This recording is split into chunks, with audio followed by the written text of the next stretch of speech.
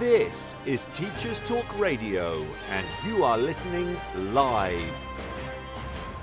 This is Teachers Talk Radio, and you're listening to the Sunday Twilight Show with Maud. It is 5 on Sunday, the 19th of March 2023, and you can join me using the chat function. We can discuss today's topic, which is Femininity and Feminism in Education. Welcome! This is Teachers Talk Radio, and you are listening live. Tune in live at ttradio.org, or to join in the conversation, download the Podbean app and search Teachers Talk Radio. Follow the hashtag TTRadio. Tune in, talk it out with Teachers Talk Radio. Good afternoon, and fellow educators and dear listeners. This is my 33rd radio show as your hostess, and I'm delighted to share this experience in your company. But first, I have to introduce myself for any new potential listener. I'm a French citizen of French and West African ancestry. Having lived in the UK since 2008, I'm a professional educator working in a secondary state school in North London, where I teach languages as well as humanities.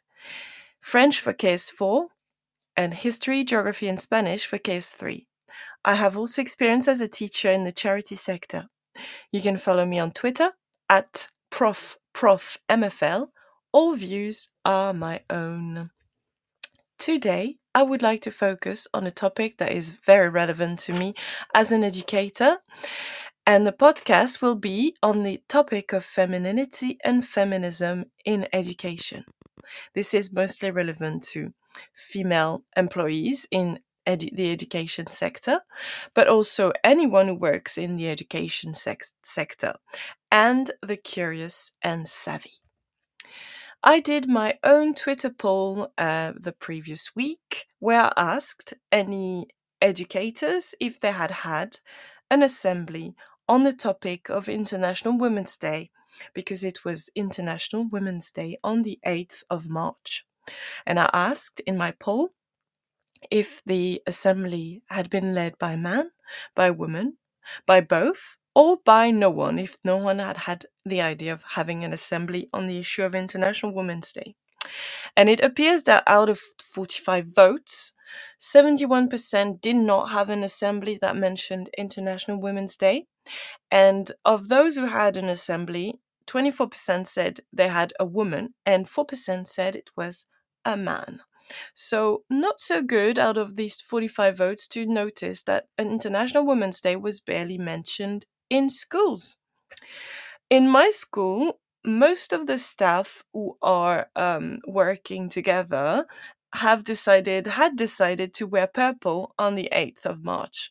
And there was 16 members of staff, and we took a picture and put it on Twitter. It was a little attention, but it was very well received. Now, as usual, you know me by now as your podcaster. Whenever I start a topic, I like to look at the etymology of the words I'm using. I'm a linguist, and words have power. So I looked at the definition of the word femininity. Femininity is the qualities or attributes regarded as characteristic of women or girls. So it appears that when you use the term femininity, it describes the way women and girls are perceived. So obviously, this definition is going to vary depending on the culture you live in, the society you live in, but also the era you live in. I assume the definition of femininity was very different in Roman times, from medieval times to modern times, and to our contemporary times as well. The definition of feminine attributes has been studied by many sociologists and historians. We have the traditional gender stereotypes, which I would describe as 19th century vision of femininity and masculinity. Gender is a construct, and these stereotypes are still sometimes present in the way we perceive women and men. So I'll give you a few examples of these stereotypes of femininity. There is the idea that when you're feminine, you're not aggressive, you're dependent, easily influenced, submissive or passive, home oriented, easily hurt emotionally, indecisive, talkative, gentle, sensitive to feelings, desirous of security, crying a lot, emotional, verbal, kind, tactful, and nurturing. And by opposition, these traditional gender stereotypes that we're familiar with since particularly the 19th centuries, there was visions of masculinity as being aggressive, independent, not easily influenced, dominant, active, worldly, not easily hurt emotionally, decisive, tough, less sensitive to others, logical, analytical, sometimes cruel, blunt, or not nurturing.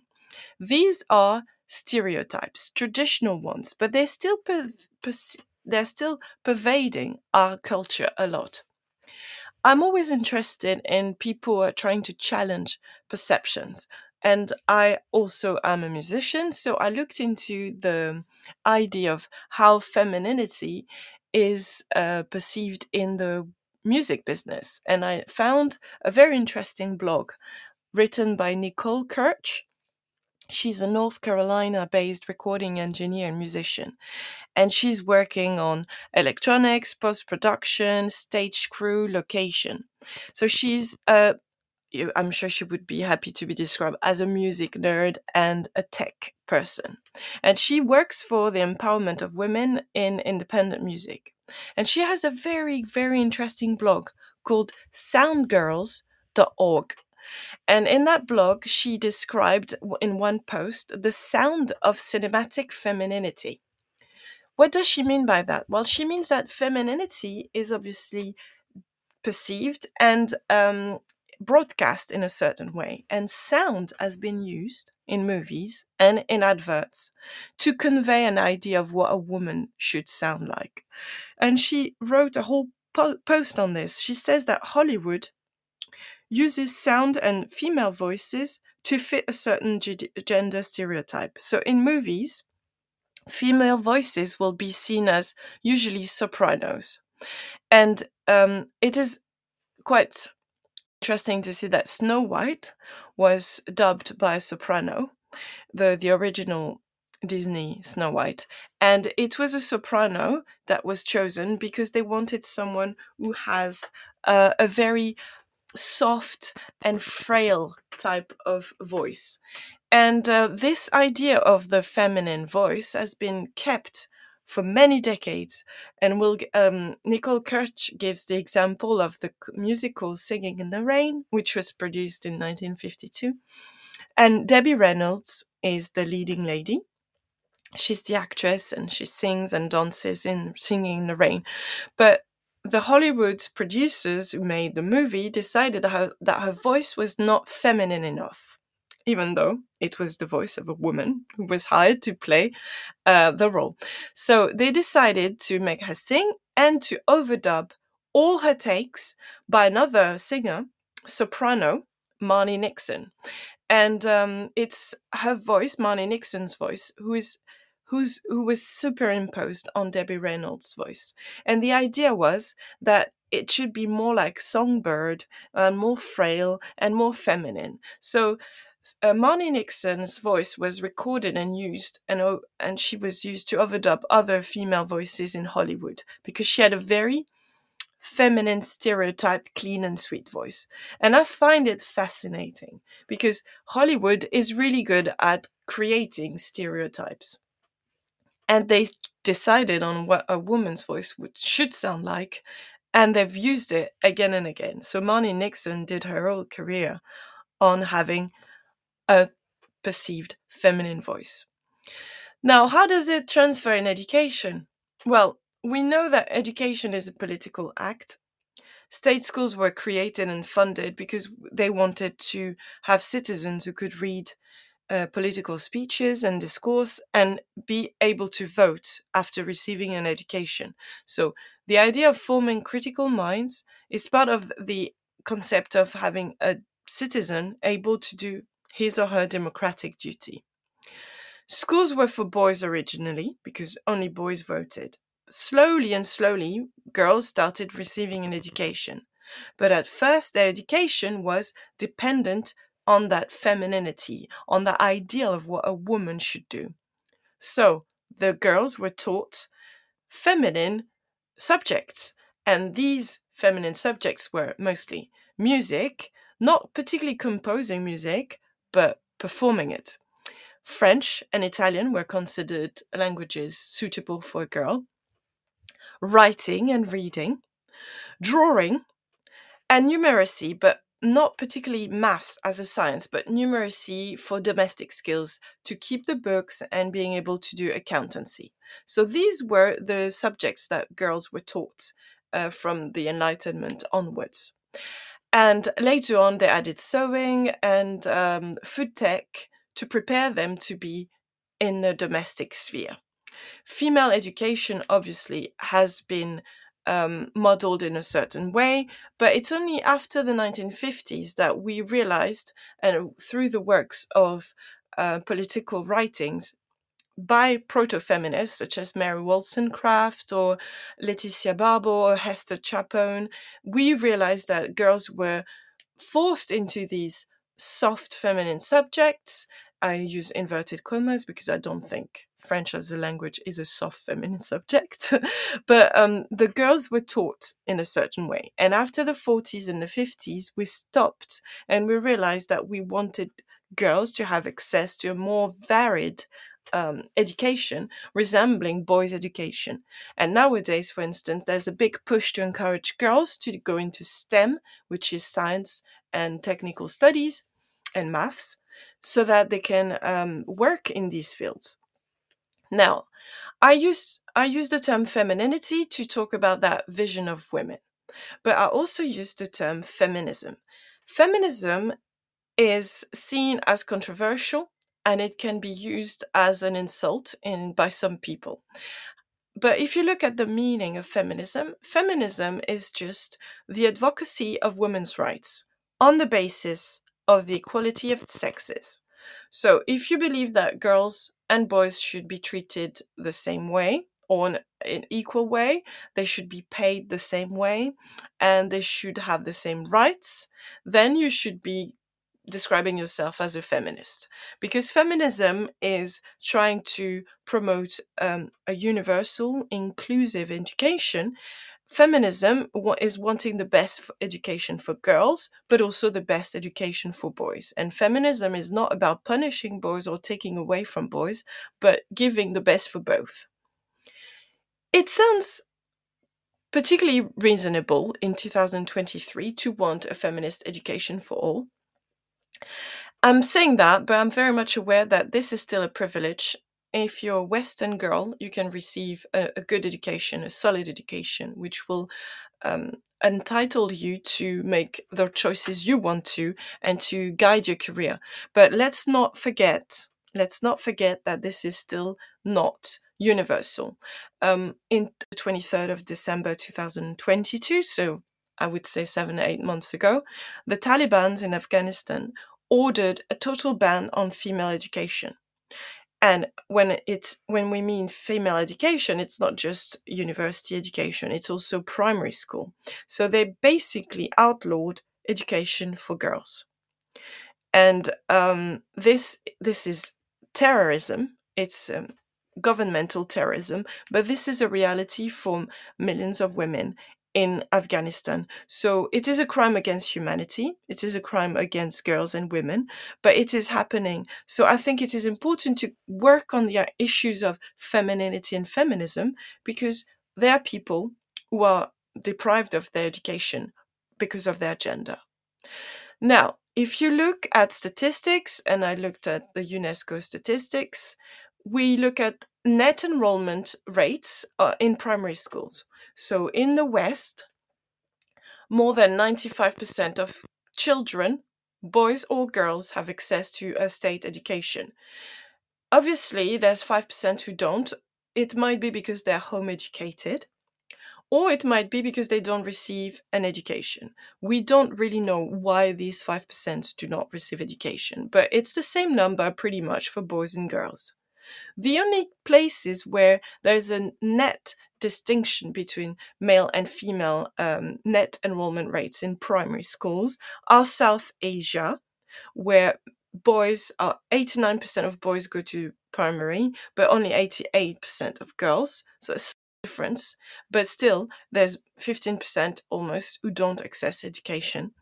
And then the worst rate is still sub-Saharan Africa, where 80% of boys get to primary school and only 75% of girls do. So there's still a lot of work to do, but let's also look at the fact that there's still many boys and girls in these regions who do not go to school for political, financial, and cultural reasons. But worldwide, it is still something we should be happy about and proud of. In developed countries, women have access to education just as boys do. But I did mention the fact that in developed countries, we notice that even if girls have access to education at the same rate as boys, they're still underrepresented in science, technologies, engineering, and maths. So, according to the OECD, 71% of men graduates with a science degree are going to work as professionals in physics, maths, or engineering. But there's a big drop because out of all the girls who graduate with a science degree, only 43% of them will work in that field as a professional. So fewer than 1 in 3 engineering graduates and fewer than 1 in 5 computer science graduates are female in the first place. And then once they graduate, they might not even work in these fields. So we do have a lot of work to do on STEM, which is science, technology, engineering, and maths, to get as many women as men. According to researcher Björn Tyrefors Heinrich and Erik Hogling and Magnus Johanssons, they have proven that girls at school perform better than boys. So the reasons are multiple and varied, but there is definitely an obvious reason, and that maybe schools fit girls better than boys. Because there's no reason why boys wouldn't succeed as well, because they're just as clever, and if given the same tools, they might just get exactly the same results. So there might be a gender bias in the way we teach, or maybe the way school is structured. Sadly, the research shows that difference, but it doesn't explain why. There are stereotypes against boy in academic performance. Some people are saying that boys are labeled as reliant, lazy, uninterested, having a difficult behavior. These are negative traits, and that might explain the lower standards that teachers set for student learning. Or it might also explain the lower academic achievement of boys, but we don't have any evidence or proof of the actual reasons why boys do less well academically than girls. We just know that it's something that has been developed over the last 30 years. It might be explained by a difference in perception between male and female students.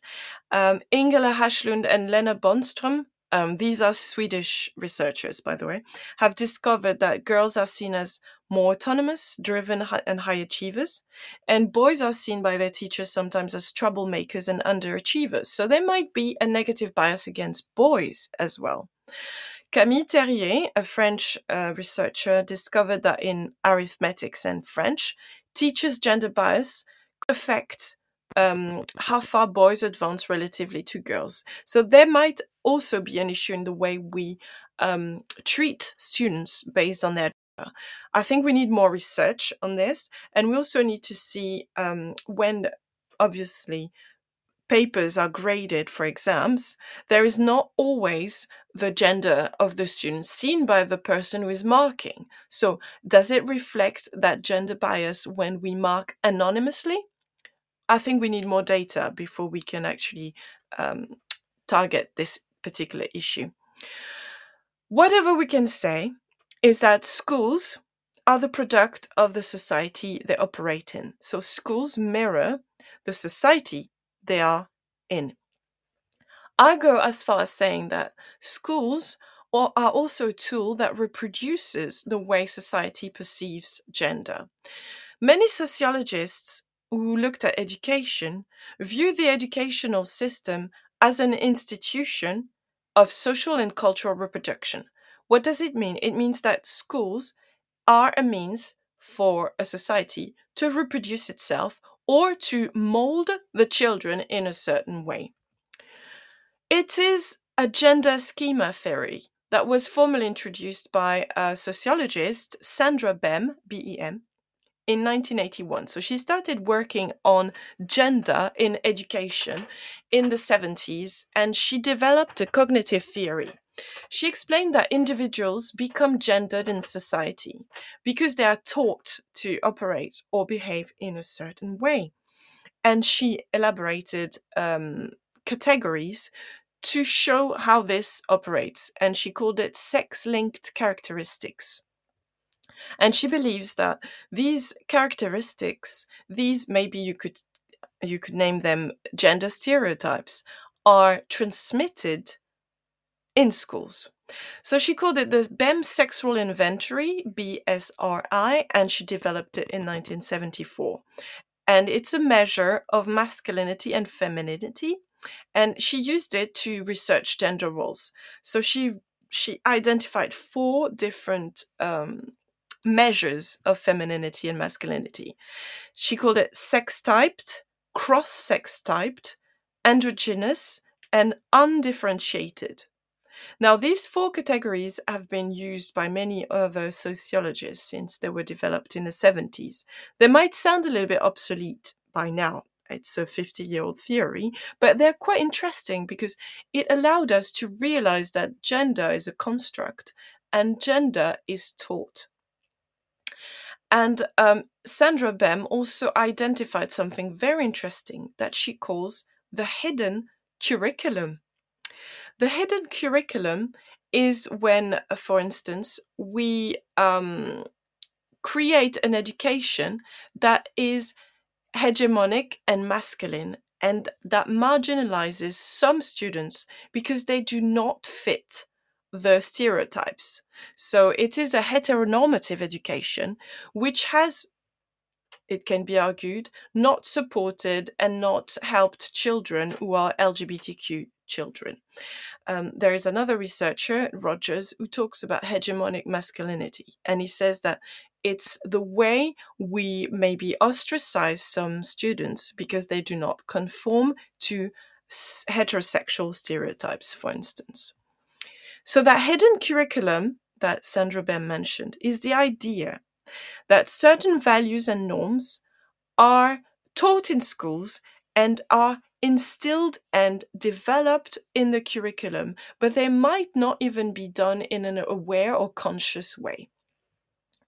This goes in hand, that idea of hidden curriculum, with the idea of decolonizing the curriculum, because this is something that is taught maybe unconsciously by teachers, but it supports a certain structure of society. For instance, in US history, the choice of subjects in history lessons might be always going for white males who played a development role in the country, and then females who did are forgotten, or people of color who had an important role in the development of the country are just not mentioned. I could say that the way we teach literature is a little bit the same. In my time when I was studying French literature, there were female writers mentioned, but the ones who were lauded, the ones who were applauded and celebrated were mostly middle-class white French writers. So that hidden curriculum is insidious because it's not always a conscious thing. And I'm sure we'll look back on some of our lessons and realize that we focused on some parts of the curriculum and we forgot maybe other very important parts because we are not always aware of that hidden curriculum. So students may be socialized and they may be taught in order to fit the roles we assign them. For instance, it was obvious that by teaching girls in the early 19th century or 18th century even, teaching them music, French, Italian, writing and reading, and embroidery, we were not going to arm them to be independent financially. And we were not going to prepare them to maybe become nurses or having professional skills. We wanted them to stay in the home, so this is what we taught them. This is a decision made by educators, but nowadays, are we still very much aware of what we teach our students? The sociologists Samuel Bowles, Bowles, and Herbert Gintis insist on the fact that girls have been encouraged for decades to learn skills that are valued in some fields. For instance, caring, or services, or nursing, or medicine. And boys might be encouraged to look at leadership skills for occupations that are usually male dominated. So it might not be conscious, but it's still happening. And as we move children through secondary and post secondary education, we notice that boys gravitate towards the science, technology, engineering, and maths courses, but female classmates might go into services or more vocational ones. Why is that? Is it just a matter of taste, or is it just because we reproduce what we expect in our society? Many sociologists are influenced by Karl Marx's conflict theory and the class structure and the class struggle. And Karl Marx really thought that education was a way of maintaining social class boundaries. And when we also look at private schools, we know by definition that it is to support class boundaries and to keep these class boundaries erected. The correspondence principle in sociology is a theory that's really interesting because it explains and argues that capitalistic societies, so our modern societies, our Western societies, are geared and are using schools in order to give children different types of education. Not because this is what the children are interested in or what the children are good at, but because we want to reproduce the way society is. Which means that working class children are very often encouraged to look at vocational training, and children in private schools will be encouraged, strongly encouraged, to go for academic fields and leadership skills. To the point that I see it sometimes on social media. You have students who say, "Oh, I was a very academic student, and I was told you need to go to the selective courses, which are called classe préparatoire, for instance, in France. And I had a big career. And then I realized that it didn't suit me, it didn't suit my taste. And then I went into a vocational course and I became a farmer. And now I make, I don't know, goat cheese or something. And I'm really happy." And this is anecdotal, but I find it really interesting because it shows that some students are pushed into a mold because of attributes that are inflicted on them and imposed on them because they come from a family of people who are barristers or architects, and they don't want their children to go into vocational trades. So, are we aware as educators that we might be reproducing this? Are we telling our working class children that they should aim for leadership roles? Are we telling them that? Are we telling them that they should join a debating society? Or are we telling them, "Oh, look at this apprenticeship, or look at this BTech"? Are we aware that the correspondent principle exists? So there is a close relationship between social standing and the educational system. Are we supporting our students and our girls to be aware of this situation and to maybe go against it?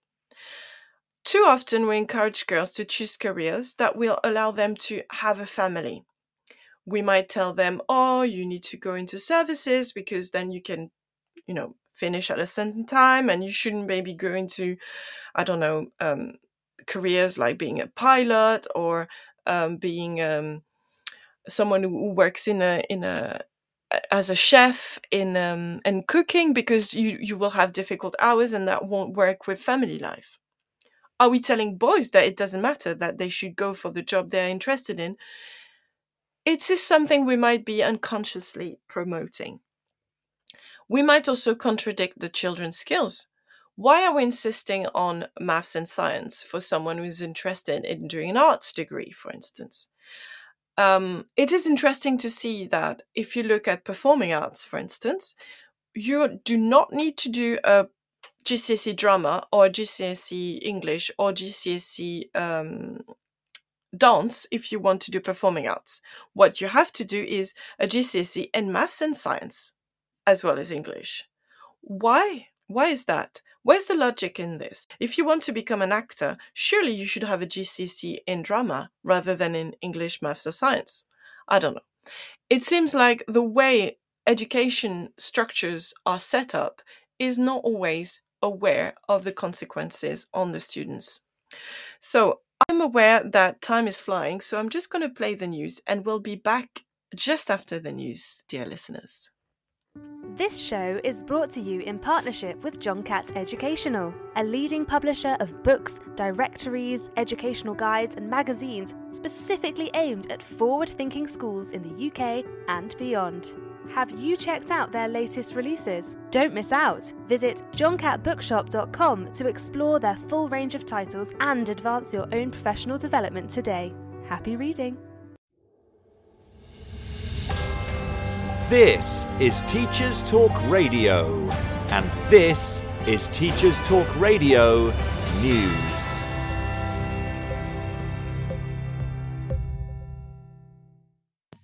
The latest budget has come under scrutiny from many quarters, with many working in education frustrated about a lack of focus on funding for education as a whole. Many have made comments on the £4 billion plan for childcare announced by Chancellor Jeremy Hunt, with Paul Waugh writing an opinion piece for the newspaper. In the piece, Waugh refers to gaping holes in the plan to provide free childcare for working parents of under fives.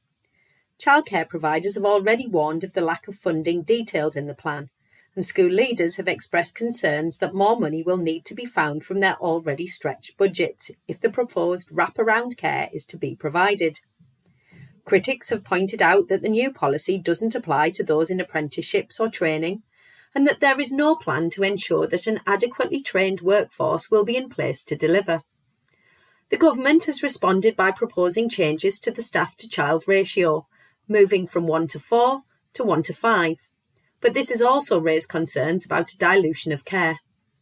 Since the budget announcement, many local authorities have published figures detailing how many children might qualify for a place in childcare under the scheme versus how many places are on offer at this time. Figures broadly suggest that, across the country, demand would far exceed places available. Many media outlets report on talks between England's education unions and government ministers.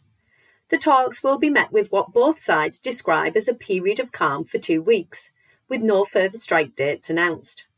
It comes after breakthrough talks with unions representing other public sector workers, including nurses and ambulance crews. The National Education Union said in a statement that it had, along with the NASUWT, NAHT and SCUL, agreed to intensive talks with Education Secretary Gillian Keegan. The announcement comes after walkouts in Wales and Scotland were postponed whilst unions ballot members on improved offers from the respective devolved governments. In Sunderland, the Echo reports on how former Lioness Jill Scott is helping girls have equal opportunities in football, after a pitch in Jarrow was opened in her honour.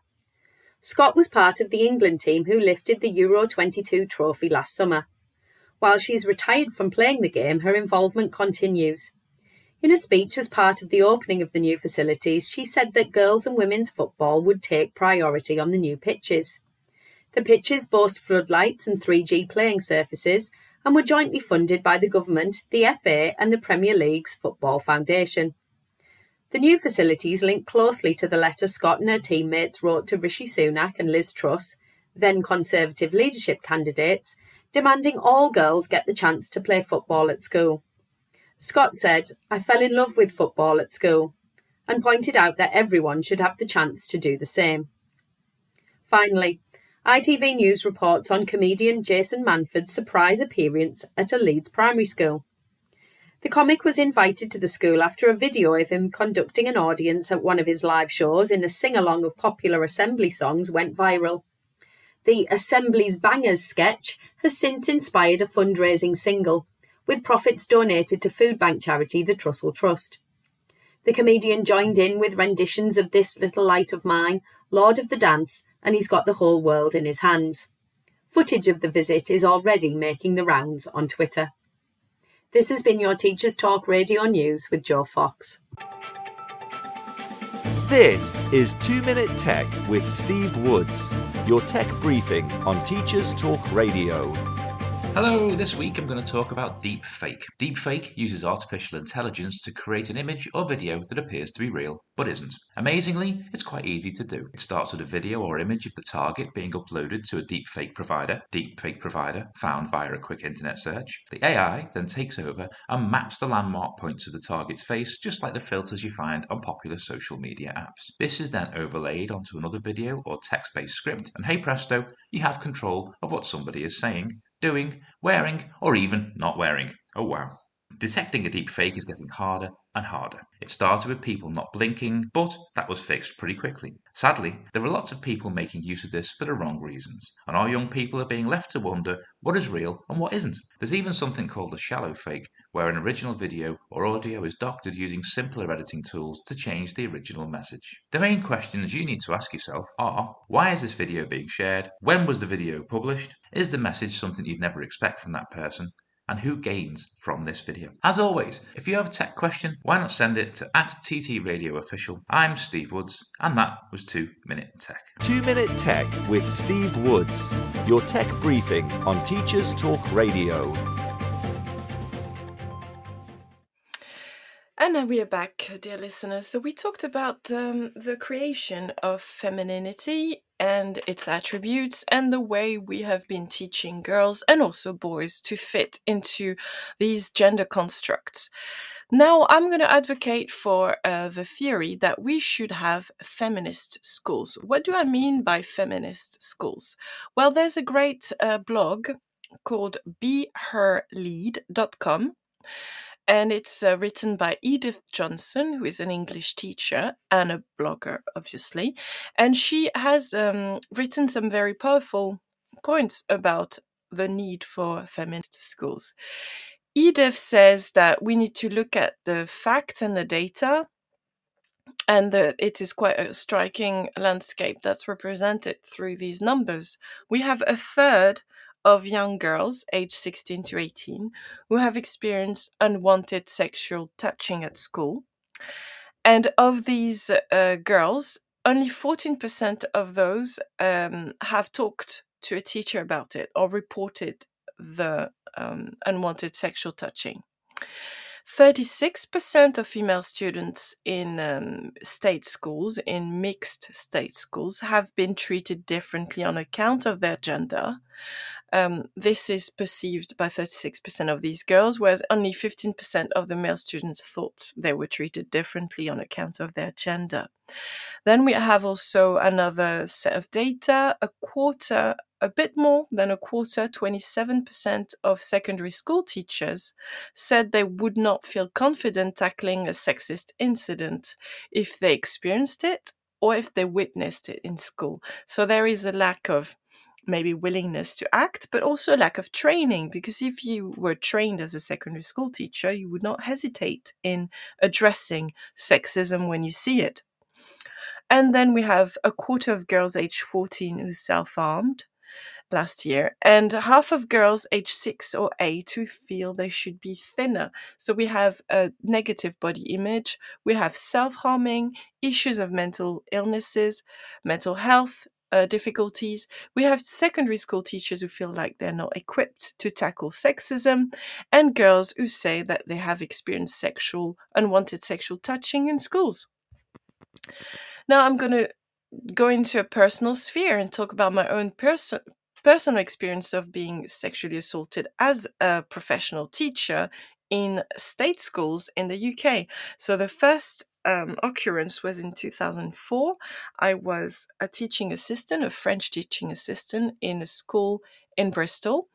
And I was walking between two rows of chairs and tables where the students were sat, and I bent over to mark a student's paper.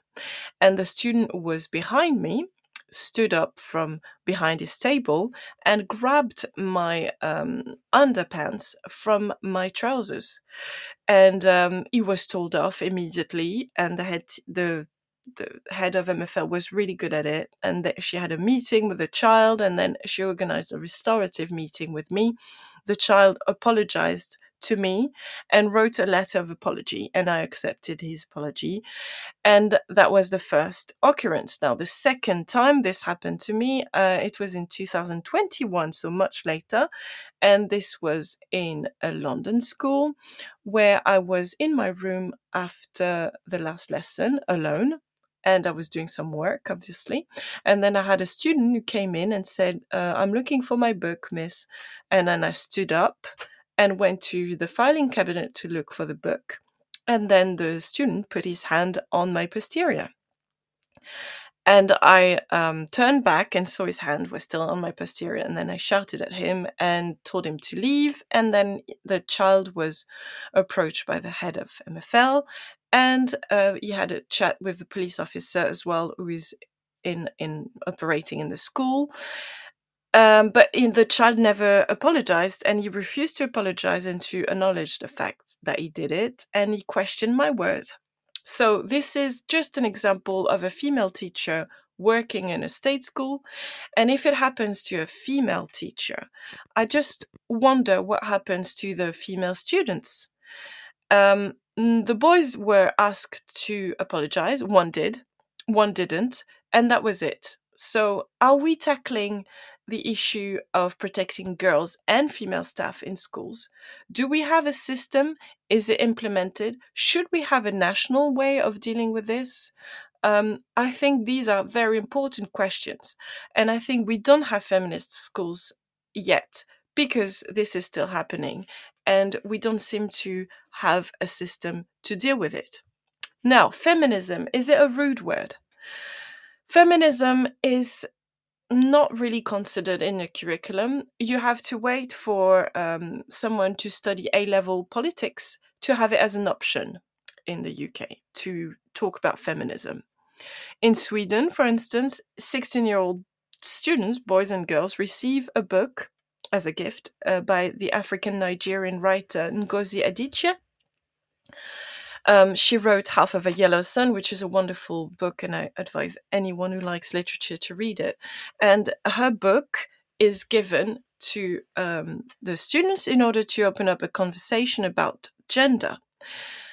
Now, we have a lot of issues, as Edith Johnson mentioned in her blog. She's offering solutions, though. She's not just painting a sad picture of our state schools.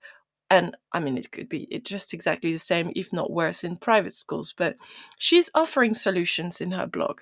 She's saying that teacher recruitment and training methods have to include the idea of feminism. And we need to equip teachers with ways to protect female students and also bring change in male behavior in schools. There's also the measures by which schools are held to account and the way hierarchy works in schools. How come 78% of staff is female in schools in the UK, but only 38% is in leadership jobs? We need a different narrative for education.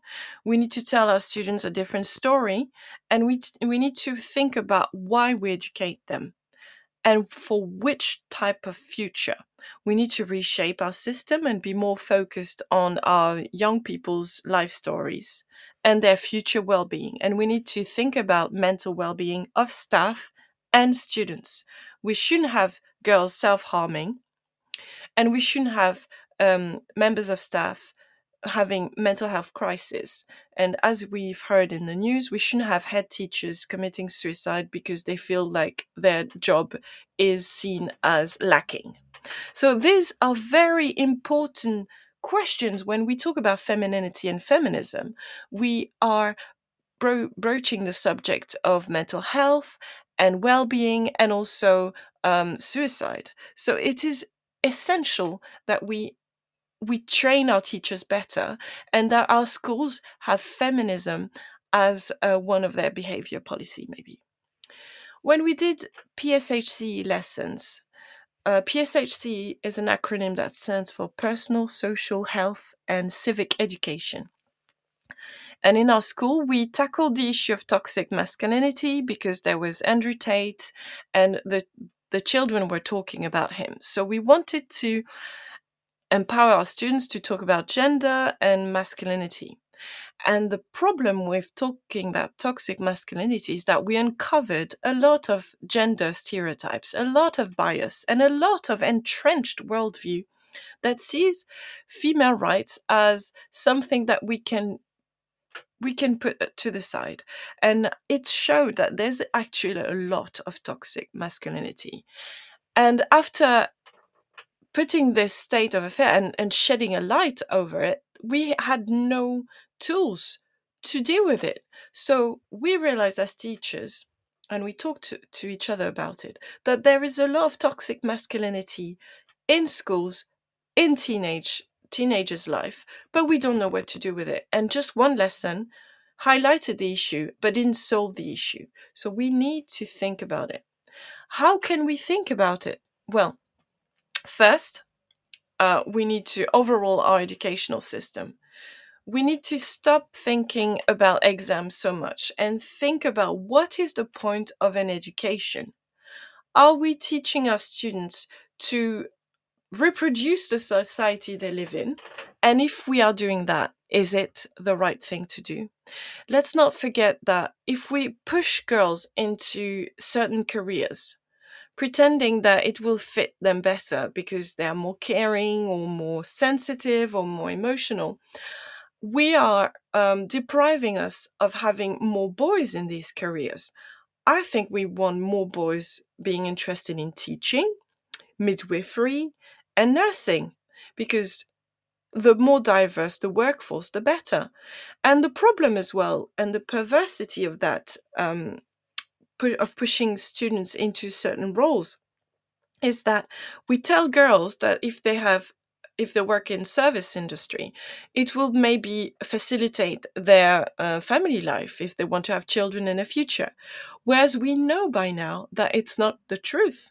If you choose to be a teacher because you think you're going to have more time to spend with your students or your own children, it's not going to happen because it's a very demanding job. And a lot of women have that job. Can they have a good balance for work and life if they're teachers? If they're nurses? If they are junior doctors? We don't think so. We've seen the strikes last week. We know that junior doctors, nurses, and teachers are overworked. They have very little time to devote to their family life. And they also have restricted finances to devote to their family lives. If there's more and more girls in these fields, it will have an impact on their family life and impact on children. And then these children will go to school. So this is opening up a Pandora box where we see that the advice or the career choices we lead our students to make might have a detrimental impact on their mental health in the long run. So this is a very difficult issue. We are preparing students for a society that may not lead to a positive, healthy lifestyle for them. What are the solutions? Well, we need to completely change the way we see our education system. After COVID, I guess we had a chance to do it, and it seems like we're not taking that chance. I would advocate for scrapping Ofsted so that we stop putting pressure on schools. Maybe stopping the exams the way they're done because they are not conducive to good quality teaching and learning. We might need to allow students to choose their subjects and stop enforcing some subjects.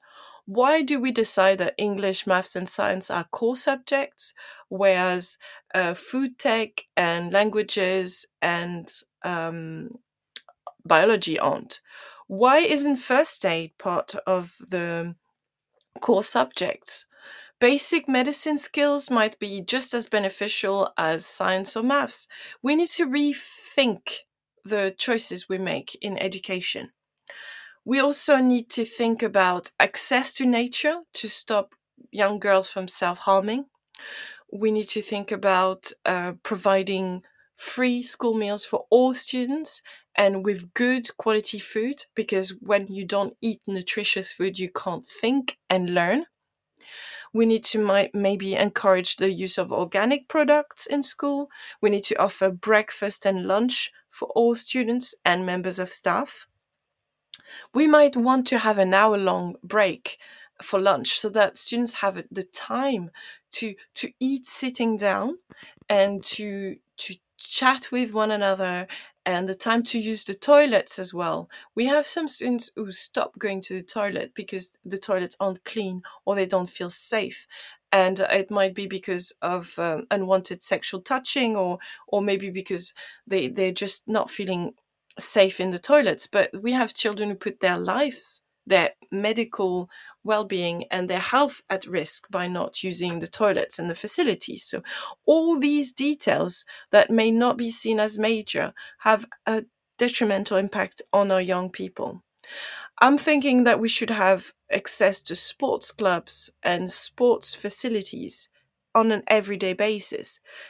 We should have boys exercising and girls as well every day to allow them to be healthy in their mind but also in their bodies. I would advocate for a swimming pool in every school, because why not? I mean, it's 2023. We are a developed country in the UK. Why can't we have a swimming pool for every school that encourages a life skill? Swimming is a life skill, for instance. And there's also other measures that might be controversial, but that also might have a great impact. I've heard of lessons where we separate genders and sexes. So we put all the girls together to study science and maths and all the boys together. And why? Because we noticed that in some mixed lessons, girls just take a step back and let boys take over and answer more than them. So maybe if we want more girls in science and technology and computing, we need to give them separate lessons where they can shine and feel empowered and confident. We might also see abolition of the uniform. Is it really helping education to insist on wearing a uniform? These are all questions that we need to address when we talk about femininity, feminism, and having feminist schools. There's lots of groups that are created that try to encourage women to go into leadership position. I want you to maybe have a look at the website womenleadersuk.org.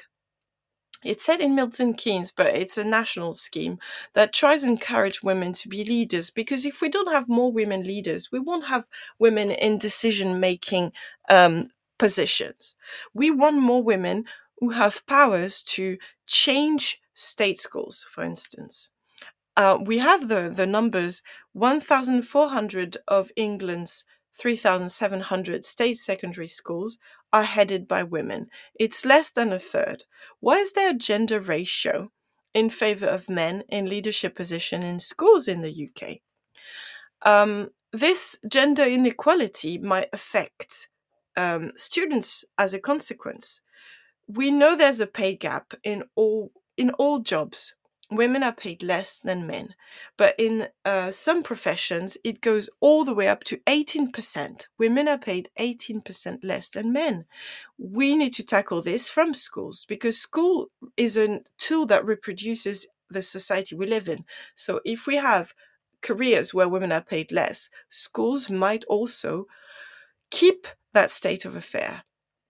So we need decisions to make a real change. We need better maternity cover, better childcare access for all, allowing part-time position for women. We should encourage sharing roles, co-partnership, We should also spot women of talent and support them in their career and give them more chances to shine, more opportunities. And a better work-life balance for men and women would have a positive impact on students and young people. We are all aware of the TED Talk that led to a book called Lean In by Sheryl Sandberg, who works for Facebook, entitled Lean In, Women, Work and the Will to Lead. There's a website where she encourages women to change their workplace from within. So once you're in a workplace, try and change the workplace so that you allow more women to come into the workplace and be a motivator. So check the website leanin.org if you want to get involved. They have free CPD, free training for girls and women. We lack confidence in ourselves when we're women. We need to build on that confidence. It is really hard, but there is a TED Talk called The Science of Women's Leadership by Alexis Kender Olmsted, and she explores why women don't put themselves forward and why we are in need of that confidence. There are internal barriers that stop women becoming leaders. It's coming from within. It's a lack of confidence. It's being afraid of not being good enough, being afraid of not being likable if we put ourselves forward, being seen as too pushy and too aggressive. And this all dates back from these gender stereotypes that I described in the first part of this podcast. The fact that women are seen, femininity is seen as being passive and polite and a bit shy, and masculinity is being pushy and aggressive and not wanting to be likable. And also the fact that we abuse women on social media. This stops girls and women from asking for more opportunities. So there is gender inequality. There is the question of femininity and feminism in schools. But we also need to challenge the constructs and the society we live in. There is a relationship between gender, personality, and leadership. And the fact that we always seem to choose leaders who are ticking all the boxes of these stereotypes. Let's go back to the male stereotypes that I described earlier. Why do we see a leader as being efficient if he's aggressive, if he's not influenced, if he's dominant, if he's decisive, if he's tough, if he's less sensitive to other people's feeling, less empathetic, maybe cruel as well, and not nurturing? Why do we associate these traditional gender stereotypes of masculinity to good leadership? Why do we still do this? Well, I think we're making a mistake. Making a mistake when we do, because actual positive leadership can benefit from having these different stereotypes. So we confuse confidence with competence. We want charismatic leaders rather than efficient leaders. We admire narcissistic people. We have unconscious biases, and maybe these unconscious biases are cemented and promoted by the way we educate our students in schools. We have a flawed vision of leadership archetypes. We all know that good quality traits to become a leader are not being bombastic and loud. It's about being competent, in having integrity, humility, and also being nurturing.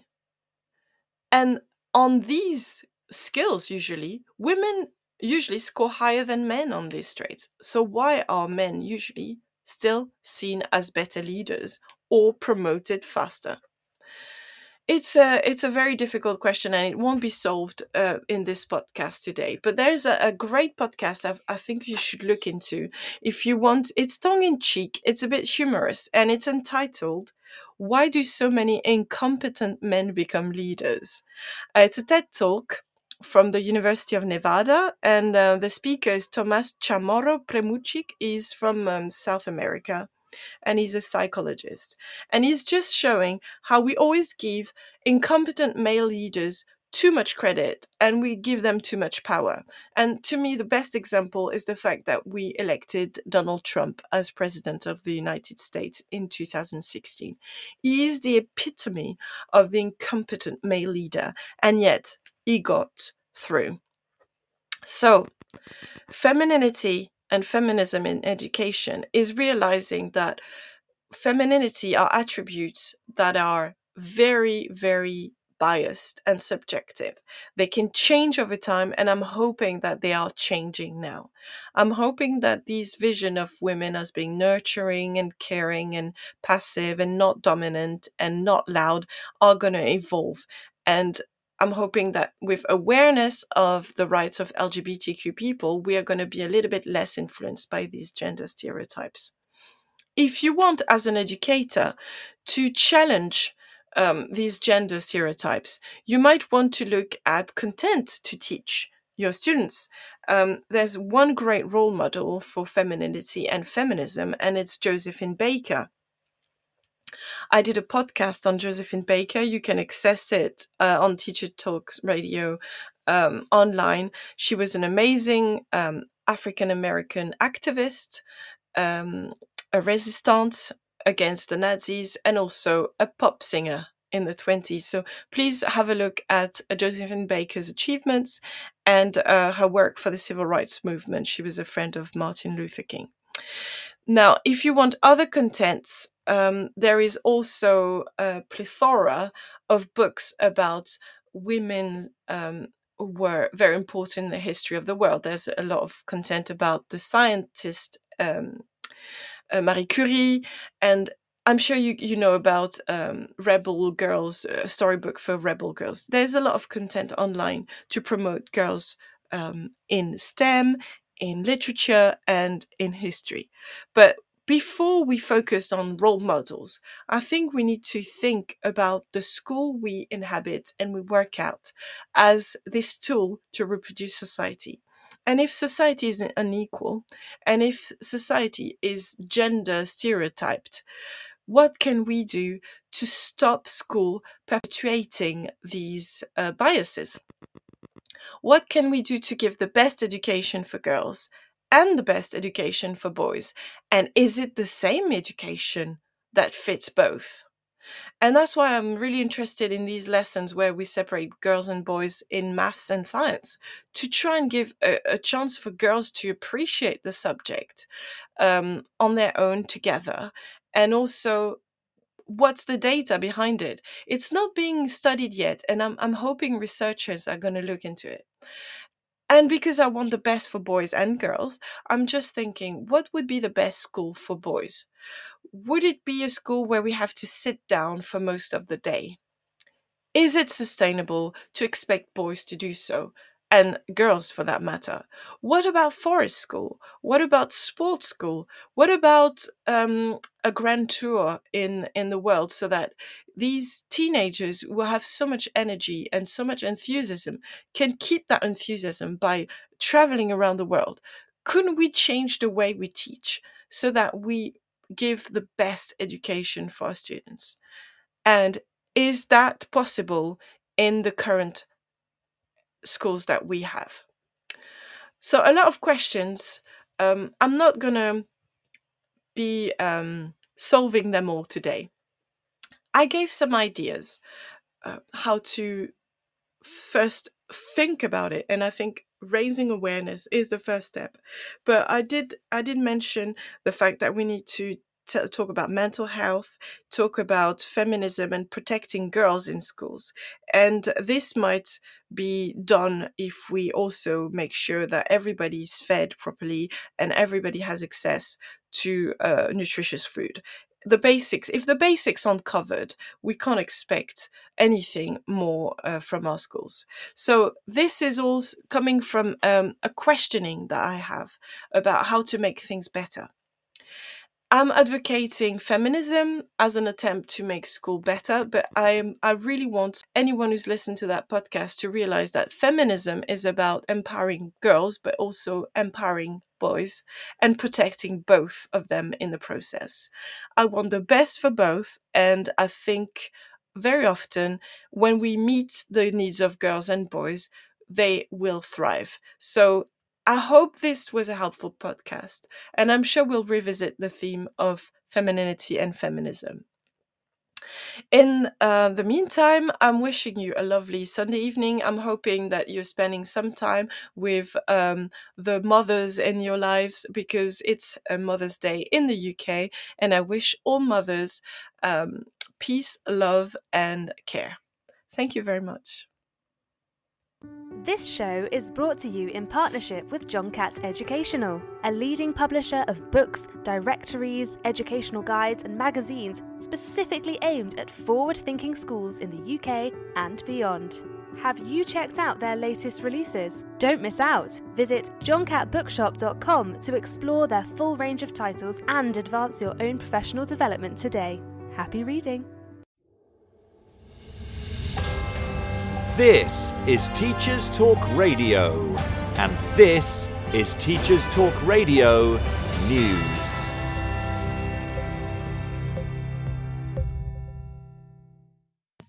The latest budget has come under scrutiny from many quarters, with many working in education frustrated about a lack of focus on funding for education as a whole. Many have made comments on the £4 billion plan for childcare announced by Chancellor Jeremy Hunt, with Paul Waugh writing an opinion piece for the newspaper. In the piece, Waugh refers to gaping holes in the plan to provide free childcare for working parents of under fives. Childcare providers have already warned of the lack of funding detailed in the plan, and school leaders have expressed concerns that more money will need to be found from their already stretched budgets if the proposed wraparound care is to be provided. Critics have pointed out that the new policy doesn't apply to those in apprenticeships or training, and that there is no plan to ensure that an adequately trained workforce will be in place to deliver. The government has responded by proposing changes to the staff-to-child ratio, moving from 1 to 4 to 1 to 5. But this has also raised concerns about a dilution of care. Since the budget announcement, many local authorities have published figures detailing how many children might qualify for a place in childcare under the scheme versus how many places are on offer at this time. Figures broadly suggest that, across the country, demand would far exceed places available. Many media outlets report on talks between England's education unions and government ministers. The talks will be met with what both sides describe as a period of calm for 2 weeks, with no further strike dates announced. It comes after breakthrough talks with unions representing other public sector workers, including nurses and ambulance crews. The National Education Union said in a statement that it had, along with the NSUWT, NAHT and ASCL, agreed to intensive talks with Education Secretary Gillian Keegan. The announcement comes after walkouts in Wales and Scotland were postponed whilst unions ballot members on improved offers from the respective devolved governments. In Sunderland, the Echo reports on how former Lioness Jill Scott is helping girls have equal opportunities in football, after a pitch in Jarrow was opened in her honour. Scott was part of the England team who lifted the Euro 22 trophy last summer. While she's retired from playing the game, her involvement continues. In a speech as part of the opening of the new facilities, she said that girls and women's football would take priority on the new pitches. The pitches boast floodlights and 3G playing surfaces and were jointly funded by the government, the FA and the Premier League's Football Foundation. The new facilities link closely to the letter Scott and her teammates wrote to Rishi Sunak and Liz Truss, then Conservative leadership candidates, demanding all girls get the chance to play football at school. Scott said, "I fell in love with football at school," and pointed out that everyone should have the chance to do the same. Finally, ITV News reports on comedian Jason Manford's surprise appearance at Leeds Primary School. The comic was invited to the school after a video of him conducting an audience at one of his live shows in a sing-along of popular Assembly songs went viral. The Assembly's Bangers sketch has since inspired a fundraising single, with profits donated to food bank charity the Trussell Trust. The comedian joined in with renditions of This Little Light of Mine, Lord of the Dance, and He's Got the Whole World in His Hands. Footage of the visit is already making the rounds on Twitter. This has been your Teachers Talk Radio News with Jo Fox. This is 2 Minute Tech with Steve Woods, your tech briefing on Teachers Talk Radio. Hello, this week I'm going to talk about deepfake. Deepfake uses artificial intelligence to create an image or video that appears to be real, but isn't. Amazingly, it's quite easy to do. It starts with a video or image of the target being uploaded to a deepfake provider found via a quick internet search. The AI then takes over and maps the landmark points of the target's face, just like the filters you find on popular social media apps. This is then overlaid onto another video or text-based script, and hey presto, you have control of what somebody is saying, doing, wearing, or even not wearing. Oh wow. Detecting a deepfake is getting harder and harder. It started with people not blinking, but that was fixed pretty quickly. Sadly, there are lots of people making use of this for the wrong reasons, and our young people are being left to wonder what is real and what isn't. There's even something called a shallow fake, where an original video or audio is doctored using simpler editing tools to change the original message. The main questions you need to ask yourself are, why is this video being shared? When was the video published? Is the message something you'd never expect from that person? And who gains from this video? As always, if you have a tech question, why not send it to @TTRadioOfficial. I'm Steve Woods, and that was 2 Minute Tech. 2 Minute Tech with Steve Woods, your tech briefing on Teachers Talk Radio.